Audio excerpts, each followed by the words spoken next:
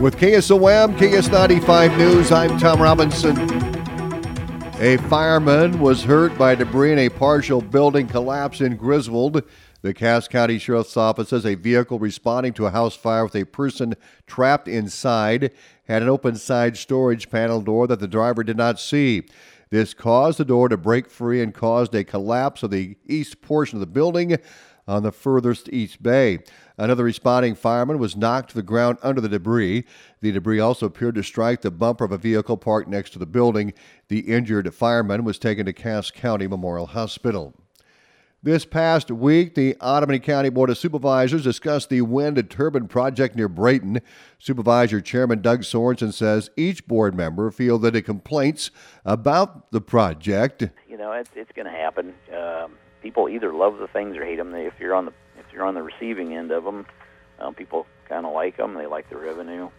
If people are not on the receiving end, maybe they just don't like to see them. They don't like the noise. It seems like it's a polarizing issue. Sorensen received several requests to increase the setback between the turbine and the dwelling. The supervisors are consulting with the county attorney about changing the setbacks. Development's underway, and they're signing people up. Is there a potential way that we could increase that setback? And we tossed around numbers. What should it be? I know some counties have gone as far as a mile.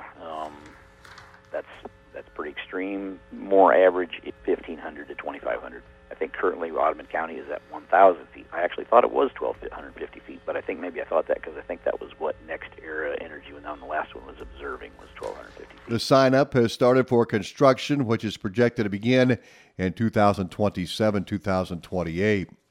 According to AAA, the price of regular unleaded gasoline fell 15 cents, averaging $3.52 across Iowa this past week.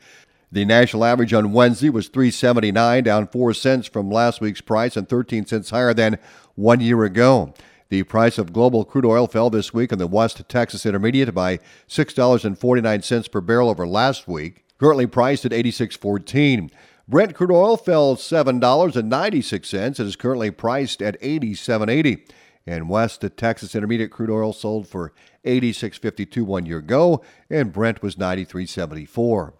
Retail diesel prices in Iowa fell 1 penny this week with a statewide average of $4.30.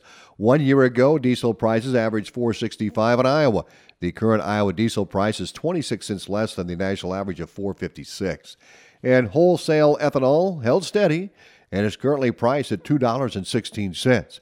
And propane prices were up 3 cents with a statewide average of $1.53 per gallon. Home heating oil prices rose 2 cents with a statewide average of $3.88 per gallon. Natural gas prices rose 9 cents at the Henry Hub reporting site and are currently priced at $3.02. The Atlantic Area Chamber of Commerce is hosting a drive-in movie experience tonight. The drive-in movie will be at the Cass County Fairgrounds in the grandstand area beginning at 8:30 p.m. with a showing of Matilda. Cars may begin parking at 7 p.m. The screen is 60 feet long with a high-definition projector. Speakers will be available next to the screen for people to utilize, and a transmitter will be provided for those enjoying the movie from their car. Attendees will turn their radio to a certain station, and the transmitter will play the audio through their car speakers. Entry is $25 per vehicle. Now, people are also welcome to bring lawn chairs and blankets to sit on. Inside parking for the drive-in is limited, so pack a chair or blanket as a precaution. Concessions will be available for purchase on the fairgrounds. Iowa Department of Natural Resources says most of the state will enter peak fall color season soon. Most of northern Iowa will see peak fall colors through the second week of October. Most of west central, and east central Iowa can expect to see peak fall colors from the first to the third week of October. Colors will be most vibrant in southern Iowa during the second through fourth weeks in October.